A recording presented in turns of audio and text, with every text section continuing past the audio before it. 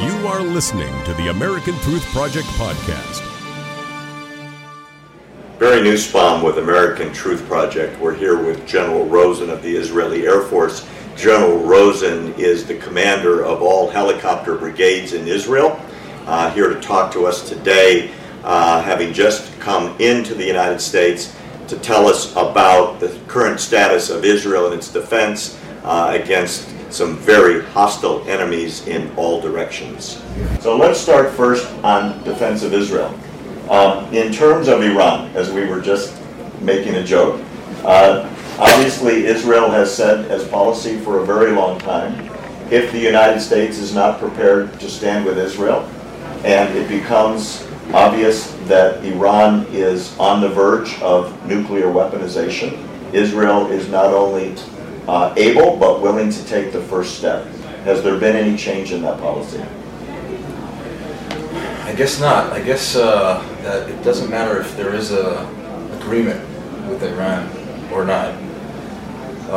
Israel has to act in the long range. It has to save, to keep all options open. Because the agreement is actually quite short. It's 15 years. 15 years is nothing. And things are moving around, and they're gonna continue moving around in the next 15 years. As we speak, Iran is around the Israeli border. Iran is there with Hezbollah on the north side. Hezbollah is in Syria as well. So we need to not only take care of nuclear Iran, we have to take care of Iran's influence around Israel. And that means that we have to take care of both of the short-range problems and the long-range ones. The nuclear thing is going to come back. It's going to build upon success in the short range. So we have to strategically deny Iran's grip around Israel. And then when we get to the 15 years, we'll have to deal with the long range. Is the perception in Israel, General, that since the deal has been made, and as we know, Iran never signed it, but the understanding in the United States is there is an agreement, and Iran has become more aggressive in their testing of missiles and their funding of terrorism since the deal was made, is there more of a concern in Israel actually than there was before?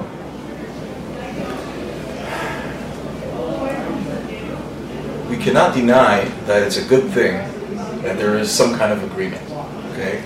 But at the end of the day, like in any agreement, the test is what the reality is on the ground. What's happening actually on the ground. Now in the nuclear arena, maybe there's a halt, okay? But again, in the long run, it's going to come back.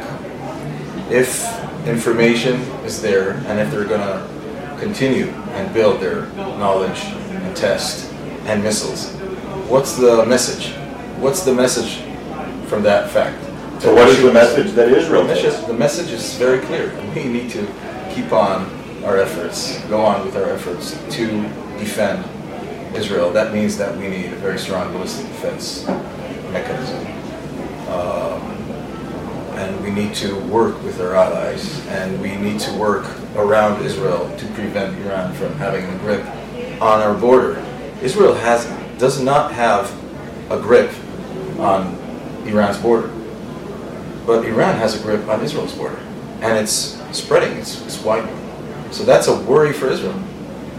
If the Syrian regime, let's say there is some kind of deal or development in Syria, and power is shared there, Iran might look like if it's part of a solution, part of the solution. Hey, let's give them control.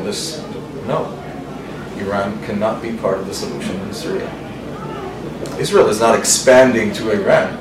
Iran is expanding to Israel, right? And it's saying it very clearly, very loudly. So we have to deal both with that and with the nuclear issue. And we have to make sure that Iran does not spread the nuclear knowledge to terror organization. It always works proxy. Why should it stop now? It will gain more funds, more more knowledge in the future, and it will be capable to do anything. So is there a perception that the 150 billion that's already been released from Iran is already being spent on terror support in the areas around Israel? There's nothing that indicates that it's going to change. It's just going to make them stronger, and this vector is going to continue. They're supporting whoever they can support that intimidates Israel, whether it's Hezbollah or Hamas, even though they're not, the same religion, and fighting each other and killing each other in Syria. So it's, whoever can threaten Israel, will get supported by Iran. That's, that is something which is on the table. And is there a perception now in Israel that ISIS is close to the borders of Israel in the north, or ISIS sympathizers? There is a worry. It's on our borders physically. We have ISIS on the south part of the Golan Heights now, and in Sinai. Both factions are, inflicting a lot of damage to the Egyptian army in the Sinai Peninsula, and in the Golan Heights they're gladly fighting al-Nusra, so they're quite busy. But the day will come. We're all infidels, so it's very easy. Again, nothing to hide. They're saying they're putting us in a line, and next in line, and eventually they will get there. If necessary, will Israel cross the border to engage with ISIS if it becomes a threat? Israel, I think, will defend its citizens in any case that the Islamic State will threaten Israel. It has done that before. It will continue doing that. I guess in any case. Who in Israel now would you say within the military is the biggest threat, short-term and long-term? To Israel? To Israel. Short-term and long-term, Hezbollah. Okay? Which is Iran. Short-term and developing Islamic State and all other factions and terror organizations. Hamas is there, and we have a tendency to go back and forth to Gaza and fight Hamas.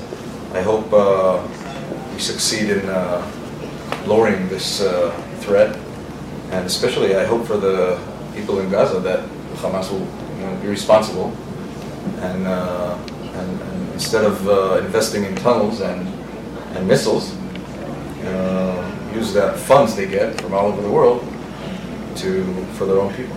That doesn't seem likely in terms of what they've done with all of the money since they've taken power away from the Palestinian Authority.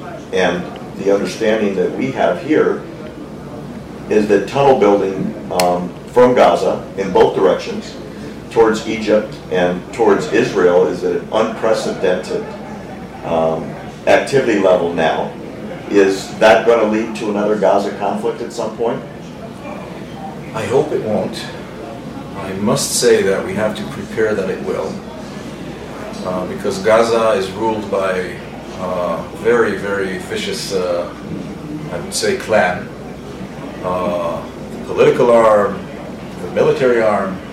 It's not something that I can, in a regular calculus say, will it happen or will it not? There's a lot of miscalculation going on with Gaza. But I must tell you, we tend I would say in our Western minds to look for solutions, and if possible, quick. It's important for democracies, for politicians, for politics. But I think, in Arabic there's a word, it's called sumud. It's, patience. We have a problem around us, many problems, many different problems. We won't reach solutions so fast. We also need, Israel is part of the region where we live in the region. We don't need anyone to tell us there's no problem with persistence. We live there. We need to be persistent because it's our home, our homeland. But we need to be very patient because we're not going to change the Arab way of thinking so fast. So we need to be patient. We cannot change regimes. We've gone past that. Put this guy we like and this guy we don't like. It doesn't work like that. Life's much more complicated. And I think the main thing is our neighbors all around, the ones that decided that Israel is not a problem, it's part of the solution to the Middle East, are doing good. Well, let's talk about that for a second. The Sunni states seem to be, especially Saudi Arabia and Jordan, seem to be the most open to cooperation, even on a defense sense, with Israel's military than ever before, specifically with the Air Force. Can you tell us a little about the joint cooperation that's going on? What I can tell you that there is a lot of cooperation going on between the countries. Most of it is under the table. I will not, elaborate on that. But I think good things are evolving, and I think it's best, because of the delicate situation we are in, it's best that it's kept like that way. But again, I really think that it's important to understand, and I say that to all our friends around that live with us, Israel is part of the solution, not part of the problem. And if we cooperate against the common threats, I think we will get to a better place than instead of fighting all ways. Good. It just won't work. Terrific. Thank you very much, sir. Thank you. Appreciate it so much.